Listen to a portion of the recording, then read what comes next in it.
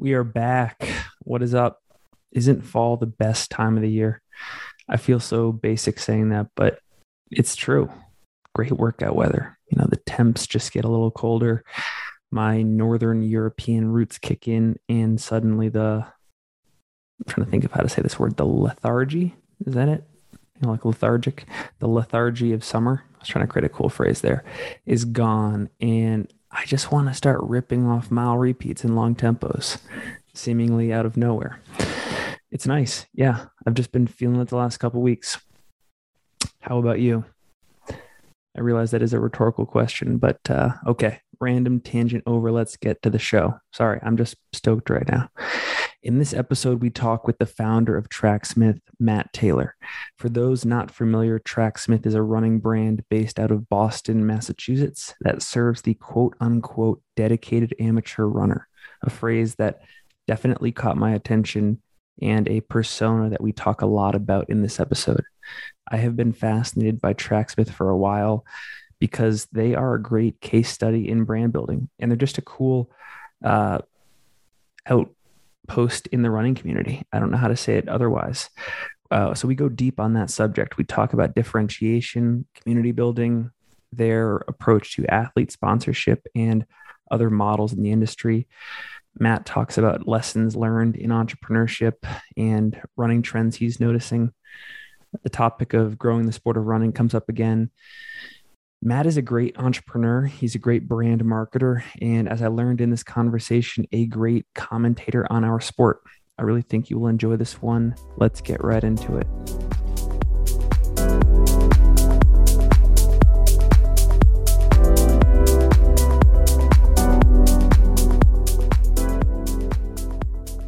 Matt Taylor, welcome to the Single Track Podcast.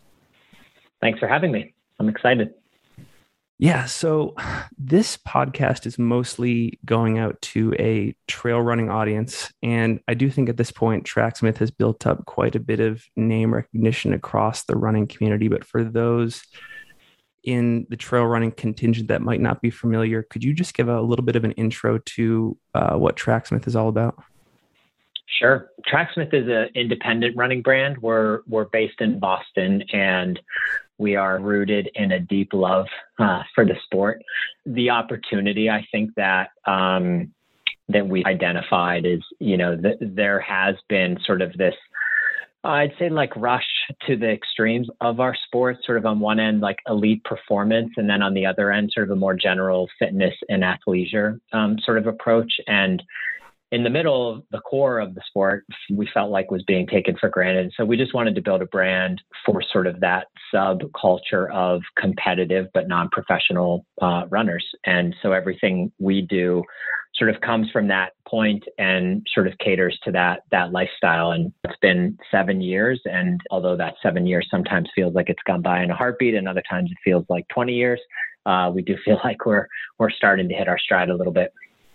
Can you talk more a bit about that sort of race to the extremes for brands that already exist in the industry? Yeah. So what's I think unique is this is purely from like let's call it like a positioning or communication standpoint. There's sort of a barbell shape to running where a lot of brands are using sort of, let's say, very elite sort of, Olympic medalists and those stories at sort of the one end to prove authenticity and credibility and also show their credentials, but also have sort of gone to the other end of the barbell where there is just a larger market opportunity. There are way more people who just run or jog than there are people who train to race and sort of, have a more competitive mindset. And so in the middle of that barbell is a huge group of people who, sort of, and I was one of those people, as my sort of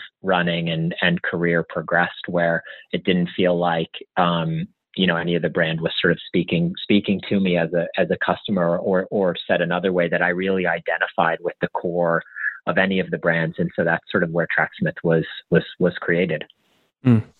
Can you talk more also about this persona, this dedicated amateur runner? It resonates a lot with me. I'm somebody who, I'm not a pro, I'm not elite, but I have oriented virtually every single area of my life around the sport because I love it. And I'm wondering if you can tell the audience what it means to be a dedicated amateur runner and what their day-to-day looks like and how you've built the brand around that.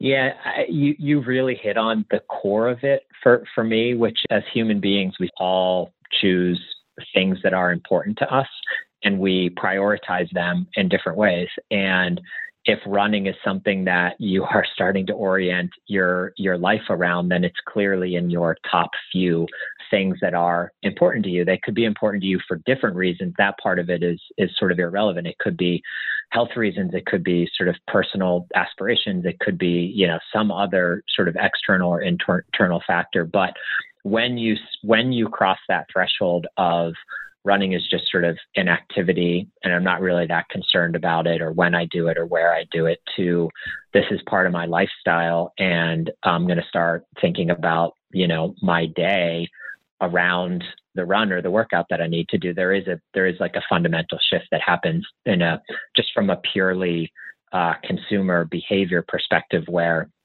you're open all of a sudden to a lot more things. And that aperture gets really interesting when you're thinking about what you're eating, when you're thinking about the clothes you're wearing, when you're thinking about what event you're going to run, what technology you're using, and all of those things that come with it. And so to us, it really is it is a psychographic profile of sort of making that shift where running becomes a really important part of your lifestyle and your identity. I really like that phrase, psychographic profile, as well. The follow-up here that I want to ask is, I'm wondering if there's any sort of implicit challenge in your branding and your positioning here. Like when you're rallying around this dedicated amateur runner, are you making any additional statements about how people should live their lives? Can you talk about that as well? Yeah, I mean, yes, I think there is there is an implicit challenge or understanding. Maybe it's like this shared, we talk a lot about like what's so powerful about racing specifically is not so much the race itself for the individual, although that's a really, can be a really rewarding and enriching journey that a person can go on. But it's also in running, what's unique to our sport is the idea of like shared suffering. And I don't say that in like a gloomy way that like it was painful, but it also is. But that energy that exists, like we just obviously came off the Boston and Chicago marathons, and Boston specifically, where we're based and at our office and our retail store and community hub. The energy after that race is so unique, and it's true after any race, but we just get to experience it firsthand with hundreds and hundreds of runners sort of pouring in there after the race, and good or bad or average, there's this idea that you can relate to the experience that someone else just had, regardless of how fast they ran or what their PRs are, or how they trained. There is this sort of shared experience, and that is really, I think, really unique, and certainly like just the journey in general from deciding that you're, going to start training and that you want to get faster, whether or not there's a race at the end of that. I just think running as a very powerful, can be a very powerful tool and just sort of like human development. And you experience a lot and you have a lot of time to think, and it's just a very rewarding activity in that way. Have you noticed, and I want to preface this question because I know that Tracksmith has done a ton to set up a really strong community vibe around the brand and like physical opportunities to build community with like the Tracksmith House and stuff. Are you seeing any cultural shifts right now that support all of those brand investments, like people wanting to train in groups and to run together and to kind of seek out community, especially post-pandemic? Yeah, I mean, 100%. The idea of like running clubs and teams, they have sort of ebbed and flow, but I think certainly we have experienced over the last decade a boom in team or club or crew or group-based training, right? This sort of idea of the loneliness of the long distance runner. Yeah. I mean, it still exists, and we still do a lot of our training by ourselves, a lot of us, but the idea that you can sort of come together and have people to run with for a Tuesday interval workout at the track, or to do your long run together on the weekend. There is sort of, you're seeing a lot of that, which is great. And for anyone that ran in high school or college, I think that's one of the biggest transitions to like post-collegiate running is sort of the lack of team. And so I think a lot of people are either sort of craving that after that experience, or coming to the sport later in life and realizing that team atmosphere can exist because of the rise and advent of more clubs and crews, specifically in, our larger cities. If you look at, any of them, there's so many more groups to join now than there were, 5 and 10 years ago. And so yeah, I think you're seeing that. I think you're seeing also what's helping that is the fact that now in the sort of global world that we live in, it used to be that you didn't really travel beyond your local region to go to a race. It was really unusual for someone in New York to hop on a plane and fly to Berlin to run the Berlin Marathon. But now the amount of people that are traveling internationally for major events, whether they're, marathons or even ultras to an extent, has changed completely. And so you combine that with social media and Strava, and sort of all of a sudden the ability to connect with runners both locally and further away has been made a lot easier. And so yeah, we're definitely seeing that dynamic playing out. Yeah. Gosh, this makes, I have so many different avenues I want to take this, but one area that I want to drill in is with this realization that a lot of athletes have post high school, post college, when those group and team experiences are already taken care of for them. They're built into that social experience. As soon as they leave that college environment in particular, a lot of those team opportunities are gone. And I know that Mark Gainey talks about this a lot with Strava, where him and his co-founder, Michael Horvath, they were really trying to recreate this quote locker room experience post-college. And that's why they built Strava, to stay in touch with fellow athletes.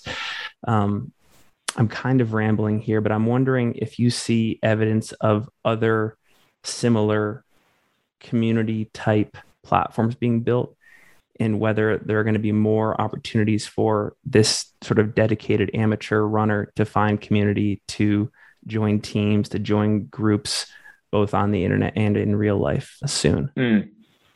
Interesting. So maybe, I don't know if it'll be something new necessarily, or if it will be an evolution of what we're seeing of people come together. I think what would actually drive that is sort of events. So you are seeing like a little bit of a rise in sort of relay based races, right? Which are team oriented, whether that's like the Ragnars or the Hood to Coast or Speed Project. So if that continues to grow, but what I don't know is like, is that necessarily going to mean a new sort of platform arises, or is it just going to be that people that are already part of a running club are getting together and be like, hey, let's go run this thing as a team, and it just becomes sort of another experience that they can share within their community. Right. So that will be, I'd say interesting to see how that evolves, and you see that a little bit in relay races. I could see. I'm bullish that sort of cross country in sort of a adult capacity can sort of like come back to an extent, and that's another area where it would sort of be more team based and group based. So, but yeah, it's a really good point. I bring it up because when I think of amateur athletes in other sports, like I think ultimate frisbee is an example of a sport that does a really good job fostering the team element for post-collegiate amateur athletes. Same thing with like basketball and just sports like that. And I've always been curious to know, as the internet becomes more sophisticated, there are brands that start to care about this stuff like Tracksmith, what it would look like at a certain scale for runners to find a similar home, like in their mid 20s and 30s. Yeah. I mean, it's interesting. And I think you're seeing like the root of that idea with the rise of these sort of clubs and crews and teams for sure. there are a couple branding questions that I've always wanted to ask you because I feel like Tracksmith is a masterclass in branding in a lot of ways. There is this trend, it seems like, in more niche businesses, or at least while they're in their niche stage, to take a very firm social stand in some way, or at least to demonstrate what they are and what they aren't in their rise. Patagonia comes to mind. Even in the running space, like Oiselle comes to mind. I think Tracksmith has done this really well too. And I'm wondering if you think this is the go-to formula for success in the future, especially if you're a company that's trying to appeal to a very specific audience. That's a really, I think the answer is actually no, but with a huge caveat, which is I think that the reality is that people resonate and connect to things in multiple ways. And so I think that there will always be room for brands to have very clear points of view and run and execute a very strong business. But I also think there will always be room for generic mass for everybody type of brands that will also be successful. So I don't think it's necessary. And I don't have examples off the top of my head, but my guess is if you went back 100 years looking at, quote unquote, great brands, it's not that this is a new era, whether it's Patagonia or Oiselle or Tracksmith. I think this idea of having a really clear point of view of who you are, what you stand for, who you're serving, it's probably existed in forever, as long as there's been brands. It's just maybe that now, a brand like Patagonia obviously gets a lot of attention. And so maybe, young entrepreneurs are looking at that and being like, this is the way to do it. But the reality is also other ways to do it. So I think you will continue to see, brands that have very strong points of view, but you also probably see a lot of success with brands that don't have a really strong point of view. Yeah, because and this is not necessarily a thought experiment that I believe, but I've always wondered if I was a fly on the wall in Adidas's boardroom, I would hear them say well, our product isn't that different from Under Armour's when it comes down to the materials, but we can differentiate our position on the environment, for example, or the economy, or some issue that people in their target persona care deeply about. And I've always wondered if that is a decision that execs will make in those boardrooms. I'm just totally riffing and speculating, but I've always been curious. Yeah, I think I do think that there is certainly in any competitive environment a desire to differentiate and to be distinct, despite a lot of similarities and commonalities, and that really is why brands are what they are. That's them coming to life behind values and ideals that they hold. So those conversations are definitely happening. I think it's easier when you're obviously smaller and maybe start with those strong convictions than trying to sort of adjust and maneuver to where things are happening. And some brands are extremely good at that, and some, maybe some are less so. But yeah, those I also haven't been in the boardroom at Adidas, but my hunch tells me that those conversations are certainly happening. Yeah. Cool.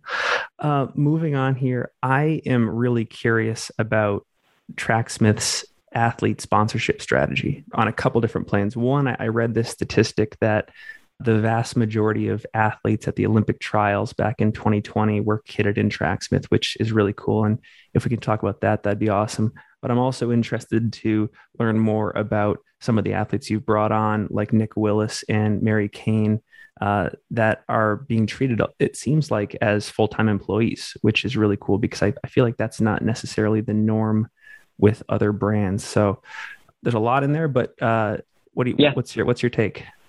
I can go back to, I guess, sort of where it started with the Olympic marathon trial. So back, that was obviously, seems like a decade ago, February of 2020 in Atlanta. So where that kind of came from is, again, our, being a brand that, isn't focused on sponsoring, quote unquote, the elite athletes in our sport, and focused more on, the sort of group that we talked about at the top of the podcast. We had employees, we had athletes that we've used in photo shoots, we had friends of the brand who either had qualified for the Olympic trials in Atlanta or were hoping to qualify for the Olympic trials in Atlanta. And internally, we just sort of one day were like, what can we do to sort of support these athletes who, none of whom were getting sponsorships or contracts from any of the other brands, because they didn't quite, even though they were Olympic trials qualifiers, they did not sort of get to that standard where they could get a contract. And so we started from that sort of perspective. And what happened was we created a program that, if you had the standard, you could join, and you got sort of gear stipends. We also partnered with Linden Times 2, Des Linden and Ryan Linden's coffee company, where you were also getting, not annual, quarterly coffee deliveries as well. And basically like very small level of support relative to what a professional athlete would get. But these were athletes who weren't receiving, anything else. And so, that started again, like we were thinking we were going to support a dozen or 24 athletes through that program. But as word spread, but also as, another fast marathon went by and more athletes qualified, because as you know, there were, more qualifiers for this Olympic marathon trials than any previous time in the past. So there were just a lot of athletes who were qualifying, and almost all of them, a very small number, had professional contracts and the rest didn't. And so it ended up that we had 138 athletes, I believe, in Atlanta in the program. We made custom kits for them, for race day, and provided a hospitality suite. And so that was it was a very special moment for us. It was far exceeded our expectations in terms of the impact of seeing all of those Tracksmith kits on the course and during the race. But what we really learned from it was, from the feedback from the athletes, is that a lot of athletes had been training on their own. A lot of them have full-time jobs. They're not professional runners. And it was sort of a feeling that they were part of a team again, which we talked about again earlier, that a lot of them, having competed in college, didn't have anymore. And so they felt part of a team. And so we then took that idea and extended that for the track and field trials in Eugene. And it was a similar thing. We sort of thought, we're going to attract the 5K and the 10K athletes, some of whom were already in the Olympic marathon trials program. And sort of one thing led to another again. And suddenly we had 100-meter runners reaching out to us and throwers reaching out to us. And it was a very similar story, where a lot of the athletes competing at that level don't have professional contracts. And so, fast forward to the track and field trials, and, we had over 100 athletes in the program, 30-ish of whom qualified for the Olympic trials in Eugene. And again, same thing. We had a house there, hospitality, that they could hang out there, get massage, Normatec boots, food, catered meals every day, and just sort of a very low key but supportive vibe. And the same feedback sort of happened there of like, wow, as a thrower, sort of doing my own thing, I haven't felt part of a team since college, and this has been great. And you had, a javelin thrower sitting next to a steeplechaser on the couch having like a really interesting conversation, and they otherwise their paths would not have crossed in our sport, outside of the college world. And so anyway, it was really unique and special. So that was kind of our, amateur support program. Nick and Mary is a slightly different, approach, where, it was kind of an idea I've sort of had for a really long time, just around, you see so many athletes before Tracksmith, and even before my job, before Tracksmith at Puma, I worked with a lot of athletes, and, a lot of athletes, in running, their careers aren't super long oftentimes, but you did have these cases of athletes sort of in their late 20s or early 30s, and their running career ends, and they really have no sort of career experience. Yeah. And the money isn't good enough in running like maybe it is in the NBA or the NFL, where you like, that doesn't matter because you're kind of okay. And so you were behind in the job side of things. And then on the other hand, you also have a lot of athletes that don't thrive in an environment where 24 hours a day, the only thing they're told to think about is running. They need distraction. And so a lot of them obviously have hobbies. A lot of them pick up part-time jobs or whatever the case may be. And so there's just that idea of like, could you both support an athlete in their career trying to achieve at the highest level athletically, but also provide an opportunity to start to, pick up job skills and be in a corporate environment. And so Nick and Mary, I don't think that model works for every athlete. I don't think that model probably works for every brand. And it's certainly not a model that can scale, to a high degree, because how many open jobs do you have at a given time? Maybe a huge corporation could absorb, a few dozen athletes. I mean, we couldn't do that. So it's not really a new sponsorship model per se, because our resources only allow us to work with a small number of athletes. But in the case of Nick and Mary, it was advantageous to both sides, and it's been wonderful. Well, I mean, one thing that I find fascinating about it is it goes beyond tying athlete value to race results. Yeah. And so that's really cool. And it brings up another thought in my mind, which is, I know that social media gets a lot of flack, but that whole medium is an opportunity for athletes who don't necessarily want to be defined exclusively by their race results, or are making plays to expand their value and capacity in the sport with that audience. So those two things are fascinating. I'm wondering if you've seen this replicated in other brands across the sport, or if you sort of see Tracksmith as trying to create a whole new model for athletes.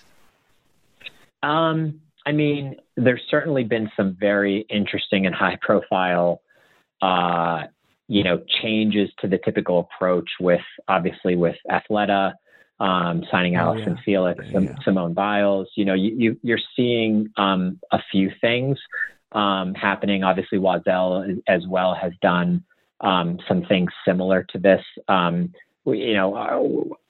Again, our specific approach has been very unique to our situation.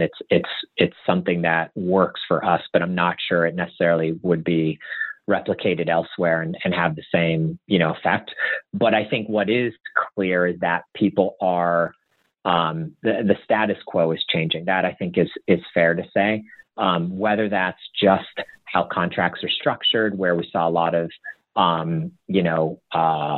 of advocacy for getting rid of reduction clauses. We saw female athletes who were penalized for having kids. And so there's been a lot of sort of very positive developments on that front, where just the status quo has changed. And then I think we're still at the very front edges of what does that actually mean? I don't think anyone has the actual answers, but I think you'll see a lot of experimentation over the next few years, not only in running, but probably in a lot of other, non-major sports, in terms of trying to, understand how brands and athletes can work more effectively together.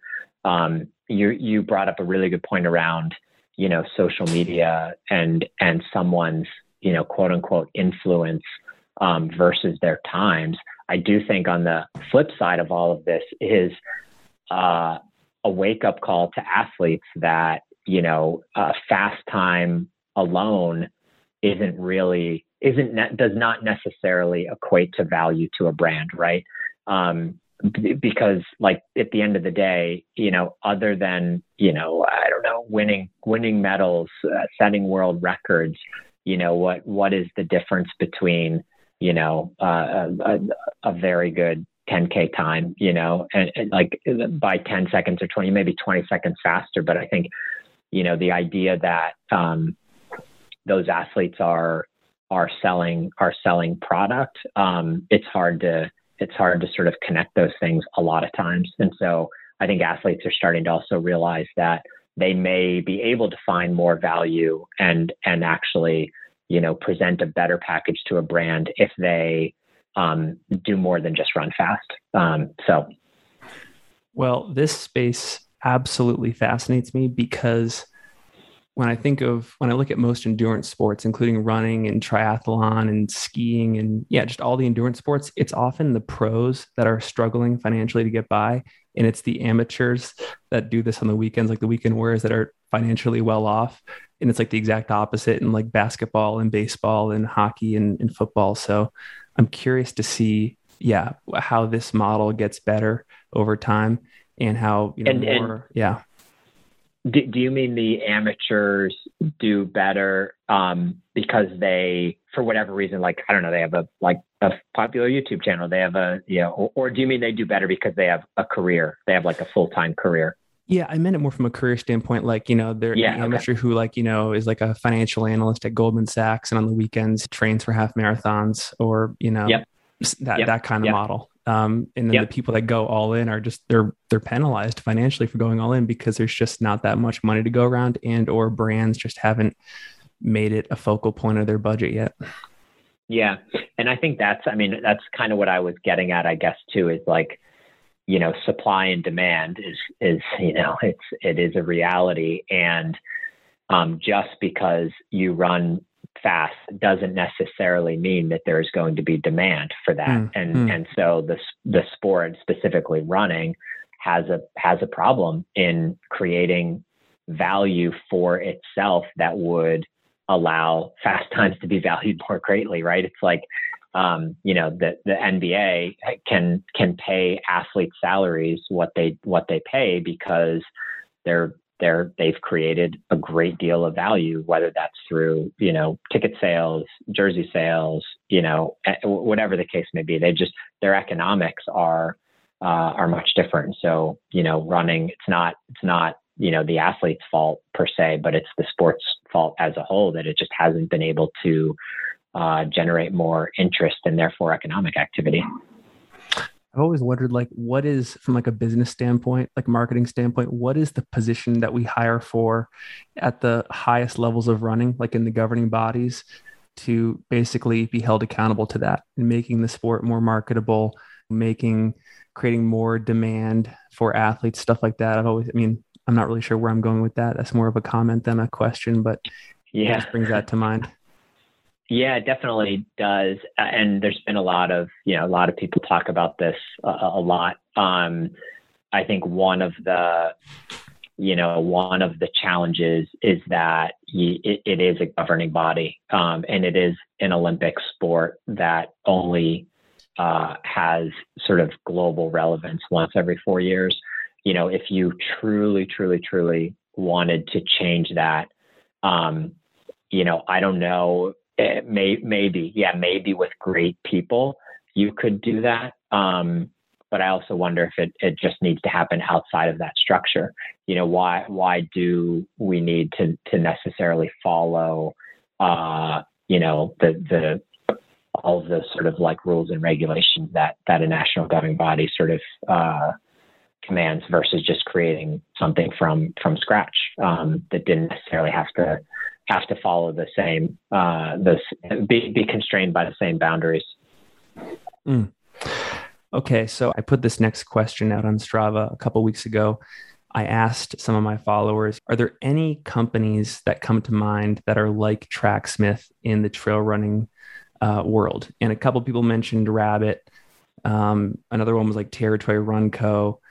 I'm wondering if Tracksmith has any specific plans to enter into the sport of trail running with their clothing lines, what that might look like. Yeah. So we actually just launched this season's Off-Roads collection, which is apparel and a few accessories, specific to trail. There's like we have maybe like a very nuanced but philosophical difference in how we think about that question, which is that we don't see it as so binary or black and white, like trail versus road versus track. I think the reality for a lot of runners is that they enjoy and do a mixture of those things. Now, if you happen to live in an ideal setting with, miles and miles of trails out your back door, then yeah, you maybe are running exclusively on trails, and then you can get into all levels of sort of technicality of those trails. But I think for a lot of runners, it's a mix. And so, even like Nick Willis, who is, broken 4 minutes in the mile, 19 consecutive years, he does 80% of his running on single track trails, because that's what's near where he lives. He enjoys, not having the sort of same, monotony of the roads. He enjoys the softer surfaces. And so for us, it's like less thinking about like trail as a separate business. There are certain requirements, obviously, that are unique to that experience. And so it's a little bit less for us, like, are we doing trail or not? And it's more like, for example, this Off-Roads collection, that we actually launched last year, and then just sort of launched a second version of it just recently. It is designed for trail, but in a context that's like maybe a little I'd be curious, because this is your world. Do you view, are you a trail purist where it's like, super technical, in the Alps or whatever the case may be? Or is it more, that it's more just about being off the roads and being in nature and sort of being away from the distractions of our normal environments? That is a fantastic question. And I think the answer that I have for you right now, and I should preface this by saying I'm coming to you from Salt Lake City, Utah, which is like, there you go. it is one of the trail running meccas. But I've been exploring this question of like sort of this West Coast, Mountain West versus East Coast trail running divide, because there really is this significant divide where most people out here in the West are almost exclusively trail runners. And I think a lot of it has to do with access and that instant inspiration. Whereas I think a lot of runners on the East Coast are more bound to the seasons, and maybe they can go to the White Mountains in New Hampshire in July, but it's more difficult to do that in like December, and they're training for Boston and stuff like that. So I've always thought it could be an issue of geography, but it's a great question because I was just going to ask you if you think that there are like significant differences between the quote unquote dedicated amateur trail runner and the dedicated amateur road runner. So it's a good question. And I think when I'm listening back to this episode again, I'm going to be thinking about it more. Yeah, there definitely is some delineation. And I think there are certain people who, again, maybe because of like access or just desire, view themselves solely as trail runners. There's probably also people who view themselves as road runners, but mainly only because most of the races that they're exposed to are happening on roads. But if you actually looked at their training, almost everyone prefers soft surfaces. Almost everyone prefers a beautiful trail. It just may be harder to access that depending on where you live. And maybe part of this is just my particular and individual experience with the sport growing up, where I did a lot of my training in a location that was unique in that it had a paved loop around a lake that was as sort of, road running-esque as you can get, but also had surrounding it very beautiful single track and wider dirt road trails. And so I always ran on roads and trails, and the trails were dirt roads, but they were also single track,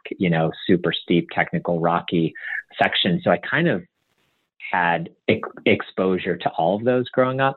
I have less of that now. Most of my quote unquote trail running is on, I'd say like dirt paths, around where I live versus, up in the White Mountains, which is also lovely. Or, we go a lot up to, in Vermont and Maine, and it's amazing to run on those trails, but I just don't have that ability to do it every day. So.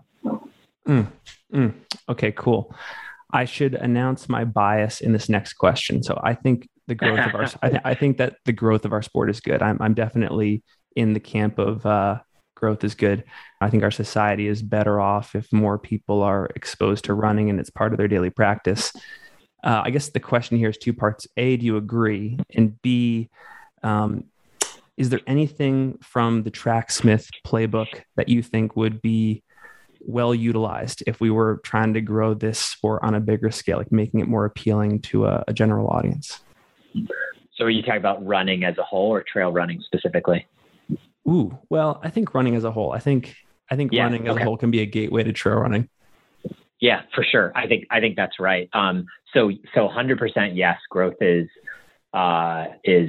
good. You would have to be a curmudgeon to not want more people participating in this sport. Now maybe you like, I don't know, it's like maybe if you have some lovely secluded trail and you don't want a bunch of people running on that, maybe. But I think in general, yes, like growth is good. And going back to that question of, like, how do you have more demand in order for athletes to be able to earn a living who are the best at this activity? Well, we need more people who care about it.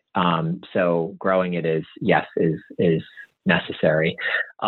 The playbook question around like, what can we learn? I say it's not necessarily the Tracksmith playbook. I'll tell you what I think needs to happen. And it's not necessarily specific to Tracksmith, which is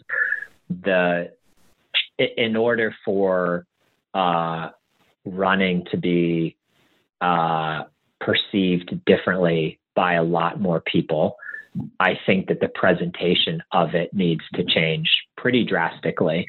And what I mean by that is, or I'll use an analogy. I don't know if you have followed Formula One at all. It is, predominantly and like has historically not been very popular in the US, but very, very popular in the rest of the world. And Netflix and Formula One created a docuseries called Drive to Survive. And the popularity in the US has just absolutely skyrocketed. And there was a race actually this past weekend in Austin, Texas. And they had, the highest 3-day attendance ever in F1. So this is like a truly global sport with fanatics in other parts of the world. And the US, which has not been a huge sort of fan base for F1, actually set the largest attendance record over a 3-day period, because they have like qualifying and practice and then race day.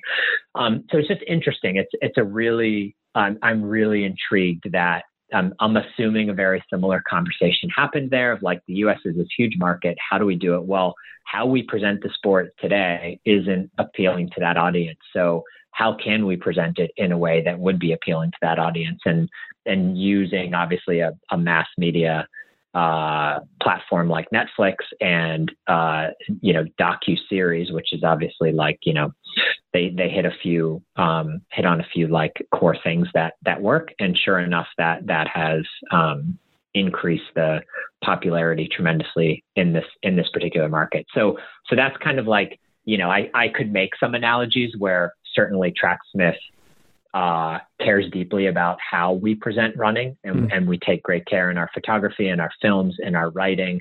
So that's like maybe part of that playbook, but it's sort of a different, equation to say, how do you, make a lot more people interested in the sport? And beyond just participation, I think growth in participation is fantastic, but really what we're talking about is growth in interest or fandom, which running has done a pretty poor job of. I would say it hasn't improved in the last 10 years, 20 years, and maybe has gone backwards because, in the 80s and 90s, track and field athletes would be, and road racing would be on the cover of Sports Illustrated. It would be on ESPN. It would be in our sort of general, although small, major sports media landscape, and now it's completely vanished from that landscape outside of an Olympic year. Well, okay. One comment, one question. First, you are the second person to reference that Formula One docuseries I had. Mark Gainey from Strava on the podcast a couple weeks ago, and he mentioned that docuseries had an incredible impact on him. So that was the final nudge I needed. I'm going to go watch it. You need to watch it. I never watched a Formula One race. I've never had an interest in race cars. And I'm hooked. I mean, it's a very compelling proposition if you watch season 1. I think you would very quickly watch seasons 2 and 3. Are there any specific ideas it's given you, or any like things that we can transfer from that sport over to running? I mean, storytelling, right? I mean, it's you mentioned masterclass. It's just a masterclass in like storytelling, pulling someone in. It's the best example I've seen of a sport not dumbing down the way it's presented and talked about, but in a way that can bring in someone who knows absolutely nothing about the sport other than like the first car across the line wins. There's so many analogies to running where we all cringe when we watch a broadcast and, go down to your local track and run, that's running around this track, 200 times at this pace. And it's like, it's very, it's a playbook that has been rolled out and that's starting to shift and change a little bit, but, it's the same, if you watch, if you flip on, if you're from Europe and you come to the US and put a American football game on, they're not going to cater to you as a newbie, but the way that is presented is compelling enough that a lot of general sports fans will get sucked into that because if presented the right way and there's great storylines and there's heroes and villains, it's just sort of textbook storytelling that can pull people in. Well, that whole not dumbing down thread so deeply resonates with me. And I think with a lot of ultra runners in particular, because we are constantly having to sort of be self-deprecating about what we do when we're introducing ourselves to people that aren't in the sport. Like we have to say that we're crazy and that we're dumb and we have weird tastes. And that just resonated well. Like, I think that, no, we shouldn't dumb this down. Like if you're ready to come and check us out, great, but we're not going to change who we are and kind of, I'm losing, I don't have the word for it right now, but just we shouldn't be afraid to be ourselves. Yeah. And I think like as someone who has, never run beyond marathon distance, and I'd actually be curious your take on this if you sort of cringe at this thought, and it's not a totally formed thought. So I'm going to say it and probably retract it afterwards. I'm thinking of the analogy of like Formula One and how do you sort of package something in a way. I feel like the FKT is something that if you go of the spectrum of like ultra runners down to sort of marathoners and then to like shorter half and 5Ks and 10Ks and road and track, the FKT is like a concept that I think a lot of people can wrap their head around. And I think the sort of most epic versions of those are usually very challenging and usually distances over, the marathon distance. So although there's certainly like shorter ones, and maybe that is a lens into which ultra can be exposed to a wider audience without sort of dumbing it down. And in fact, almost like heroizing it in this concept. But I don't know, that was a half-baked thought, but I think that from an awareness and growth standpoint, that might be the best strategy I've heard yet for how to make our sport more palatable. That's fantastic. And are you familiar with a guy named Buzz Burrell? He runs fastestknowntime.com.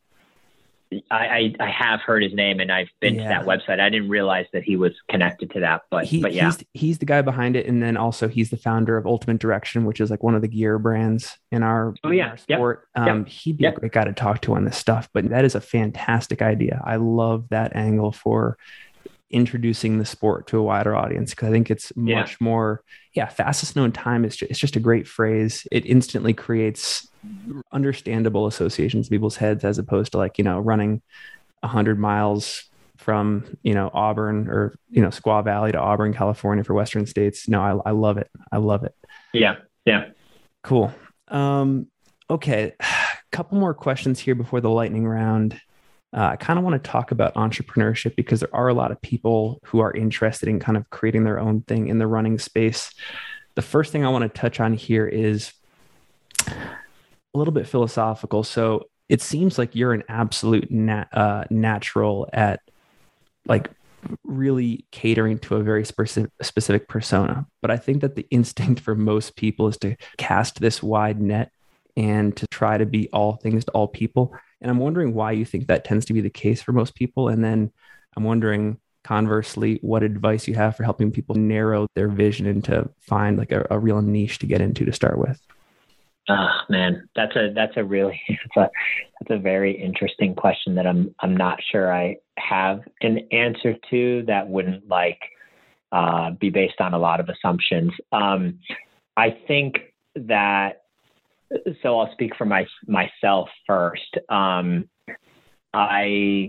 guess I just as a participant and a consumer and someone that worked in the category in running, for a very long time. I mean, I started running when I was in high school and, still do this day. I'm in my 40s, it's a long time. I've worked, in the industry, at several brands and doing some things more entrepreneurial.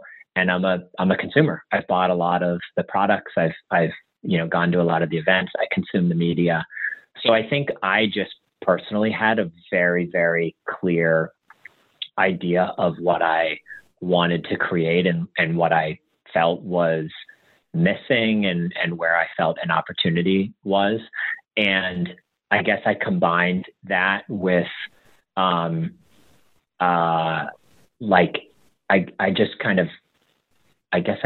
was exposed as a kid to a high level of craftsmanship. My mom and my dad and my brother are all sort of, very entrepreneurial. And, my brother, for example, is an incredible woodworker, and just the idea of being really, really good at one thing, so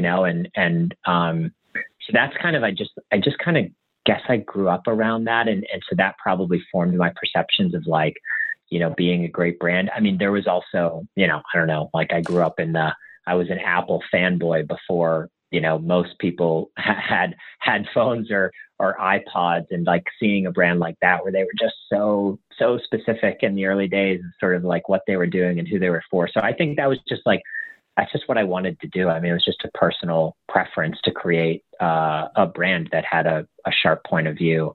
Why people go wider is probably a couple different factors. I think there's certainly, if you're thinking about the pressure of a growing business, you always think I need more customers, and that can very quickly sort of spiral to we have to be everything to everyone. And I think a lot of times when that happens, brands don't become that interesting. And so, but there is that pressure. I also think people probably have a natural tendency, most of us, to not to want everyone to like us. It's going to get super psychological, but of course. we as humans have a tendency to want everyone to like us. And it is when I hear criticism of Tracksmith, it still affects me personally. I hate to read it or hear it or see it. But I'm also I know this is part of what we're doing. There are going to be people who don't connect with what we're doing, and that has to be okay, because I want to create something that has meaning and value to people. And so I think that's probably some of the reasons maybe why people are go wider rather than more focused. But I freaking love that craftsmanship angle. I think that, to bring in evolution into this too, I think from an evolutionary point of view, we are evolved to be generalists, but we can afford to be specialists now. And we just haven't kind of caught on at that neural level. So people like you are just the first movers in this space. Yeah. That's a good way to think about it. But okay, next question here. Can you talk about any specific work experiences in the lead up to Tracksmith that were valuable to this kind of entrepreneurial journey that made you feel confident to make that jump? Oh man, it's such a winding road. I would say it was like a combination. I had a lot of, I would call them failures in my career. I was really confused for a long time, like what I was meant to be doing with my life. I think a lot of people leave college and they have a really clear idea what they want to do with their lives. I was the opposite. I was one of those people that really had no clue. I started a company a year or two after college with some friends that never really got anywhere, not in the sports space at all. And so like, actually, it's so cliche, but you do learn a lot from failing. And what I learned with that failure is that I had no idea what I was doing. I had no idea how to run a business. I had no idea how to build a brand. And so I, continued searching for those things. I did a lot of odd jobs in my life that, like during that time when I was trying to start that business, I was working at Home Depot in the garden center and at Crate and Barrel in the stock room. I mean, I was like cobbling things together, trying to like figure that out. So I would say that for me, there was the two biggest things were like, the sort of like failures and the journey to sort of really hone in on what I wanted to do, combined that then on the opposite side of that, some things that were successful and were able to sort of guide me and teach me. I did a few very entrepreneurial projects around storytelling, specifically with in running. So I did one that focused on collegiate cross-country runners. I did one focused on some of the best Kenyan marathoners in the world. And I did one for the Olympic marathon trials, actually in 2008 when they were in Central Park, or 07. And so, and then I also worked at Puma before Tracksmith. So I had like this nice yin and yang of like really positive experiences that I learned from. And then I had a lot of like really like, failures and just sort of like low moments in life where those also helped guide me. And so I think it was like the combination of those things that set me on the path, I guess. Last question in this sort of entrepreneurial round before we go to the final lightning round here. This one's fun. And I like to ask it because I like to get the audience excited by all of the opportunities out there for the taking in the running space. Given that you are fully committed to Tracksmith, are there any other coaching, media, e-commerce, or tech-related businesses you would like to see some fellow runners start? That's a great question. And I am fully committed to Tracksmith, but the scope and vision of Tracksmith could include some of those things down the road. No, some acquisitions in the future. Yeah.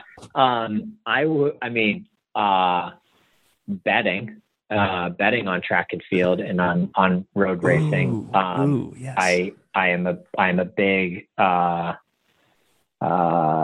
believer in that could be one piece of the puzzle to generate more general interest. So I think that could be really interesting. I love that.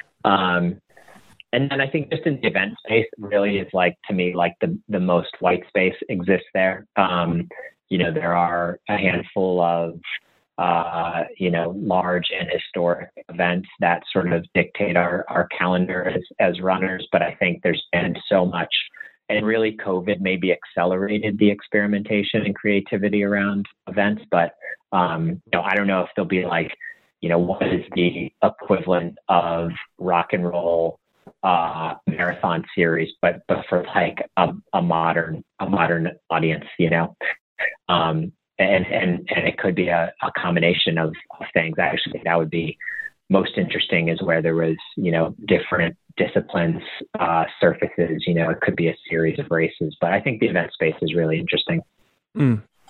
I love that. And yeah, just to come back to the betting for a second, someone can go build like a FanDuel or DraftKings for running. That'd be cool. Yeah, and I don't even know. Maybe you don't even like. It may not be that you need to build that component. Maybe you can utilize the tools that already exist, but someone needs to create, like, I don't know, like the sports book, or needs to create the brand that that basically does that. But you may be able to leverage the technology, because I think a lot of those platforms, you can bet on a lot of different sports and activities. It's more just a question of somebody actually creating the odds, creating the ecosystem for it.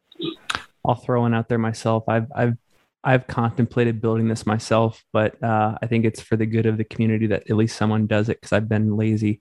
I think that some sort of job board for the running industry, like people that are runners that also want to work in the industry. I can't think of really many outlets that they can go to find running specific jobs.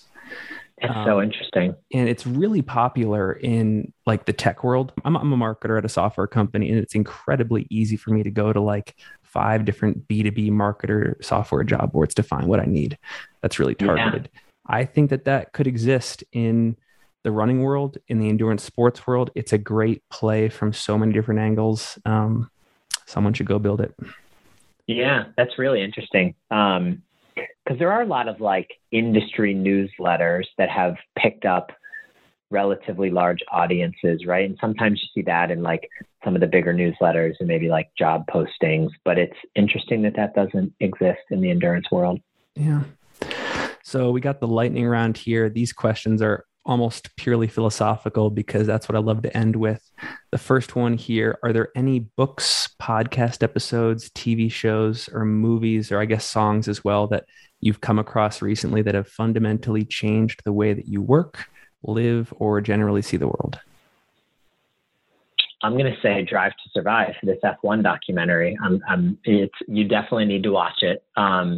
It has, I would say, changed the way I, not necessarily like work, live, or see the world, but definitely changed the way I view the opportunity for running. I think it's given me an example, whereas previously I always struggled thinking about what the example is. Like what's like, you never were like, nothing is ever like, you can't just copy what someone else does, but you can sort of, take those things, apply them to your unique situation, and use them as a bit of a guide. So that one to me has been really interesting, and I like, a week doesn't go by that I don't reference it or think about it or watch a race on a weekend. So I'm going to restart my Netflix account after this so I can go watch it. Sorry, Netflix. You could probably do like a 1 week trial, and you could probably do a 1 week trial and watch the whole thing, and you'll binge watch it. Believe me.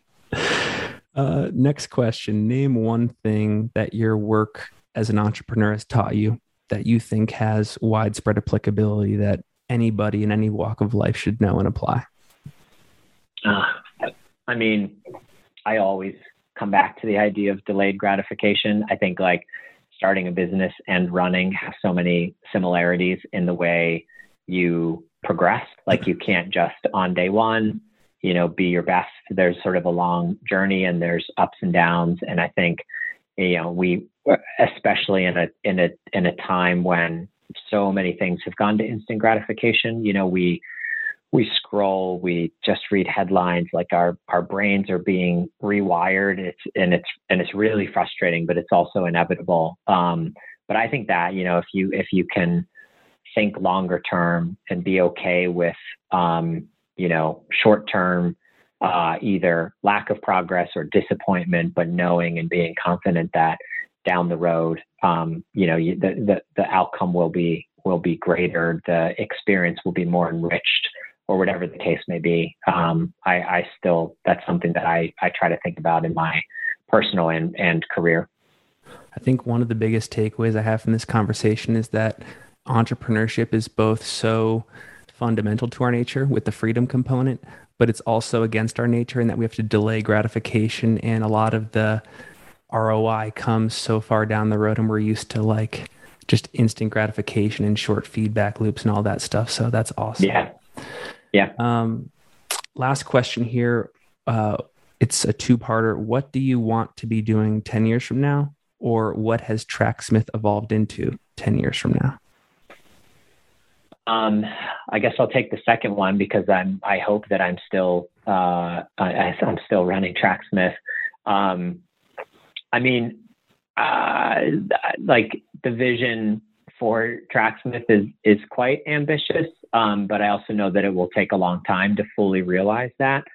So 10 years from now, it's 2021, so 2031. So we'd be past we passed Paris, we'll be past LA Olympics, and we'll be heading into Melbourne Olympics. I always think about things on the 4-year Olympic cycle. It's just kind of the way my running brain is wired. So yeah, I mean, I would hope that Tracksmith is not very different from what you see today, but has a much bigger footprint for it. So I would hope that we don't veer from, producing the highest quality product. I hope we don't veer from creating the best film, the best photography, the best written stories in the sport of running. I hope we don't veer away from creating amazing experiences in person, whether that's through an event or at a pop-up or an event, but I would hope that we,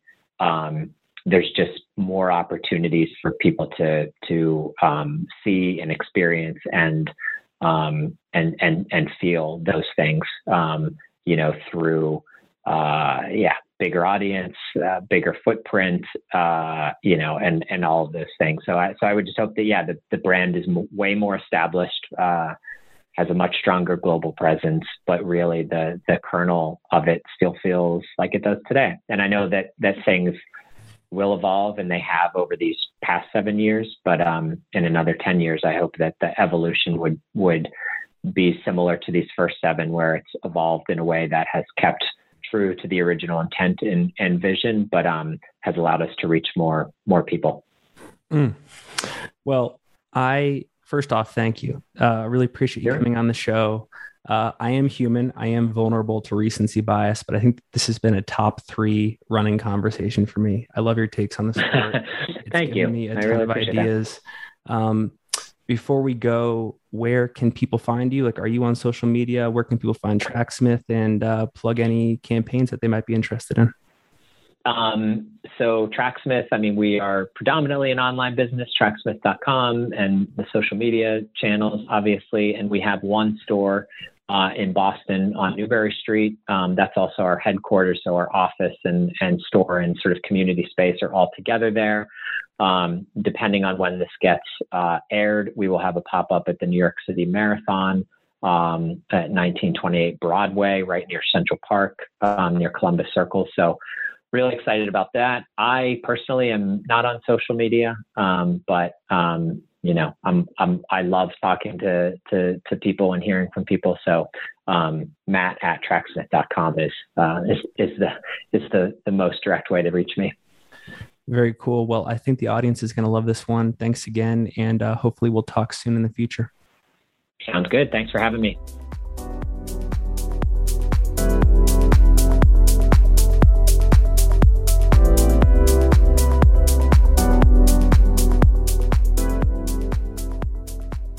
Boom. That was a fun one. A lot of takeaways for me. I'll make 2 here. A, I have always wanted to be an entrepreneur. Maybe you have too. I think that this conversation just validated that. B, differentiation and focus. We heard it in the inch wide, mile deep philosophy presented by Mark Gainey a couple episodes ago. I think that theme was here again. It's okay to be exclusive, I would argue. And I think that Tracksmith is a great example that you are doing a service to the world when you build something to accommodate a very specific audience. I really admire the brands that do this. And I just think it makes the world a more rich, a more colorful, a more diverse place when you roll out that kind of playbook. What else? We have entertained this conversation thread across many episodes about how to make the sport better, more marketable, and to just grow it and to reach a general audience. And I'm starting to realize that storytelling is a big part of the equation. We got to tell better stories, and we have to be our authentic selves in the process. I'm really excited to watch this Drive to Survive docu-series, I think it is, on Netflix about the Formula One racing. It's been recommended now by two guests. It was Matt and then Mark from Strava. And I think there's a good playbook to borrow from on that front. Storytelling.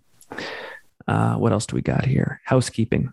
The newsletter is live. It went out with the Mario Fraioli podcast episode last Sunday night. What'd you think? Looking for feedback, good and bad. I just want to make it better. I do have to set up better landing pages for that, and a new website rebuild is coming soon, so stay tuned. But for now, just go to my personal website, which is finnmelanson.com. That's FINNMELANSON.com.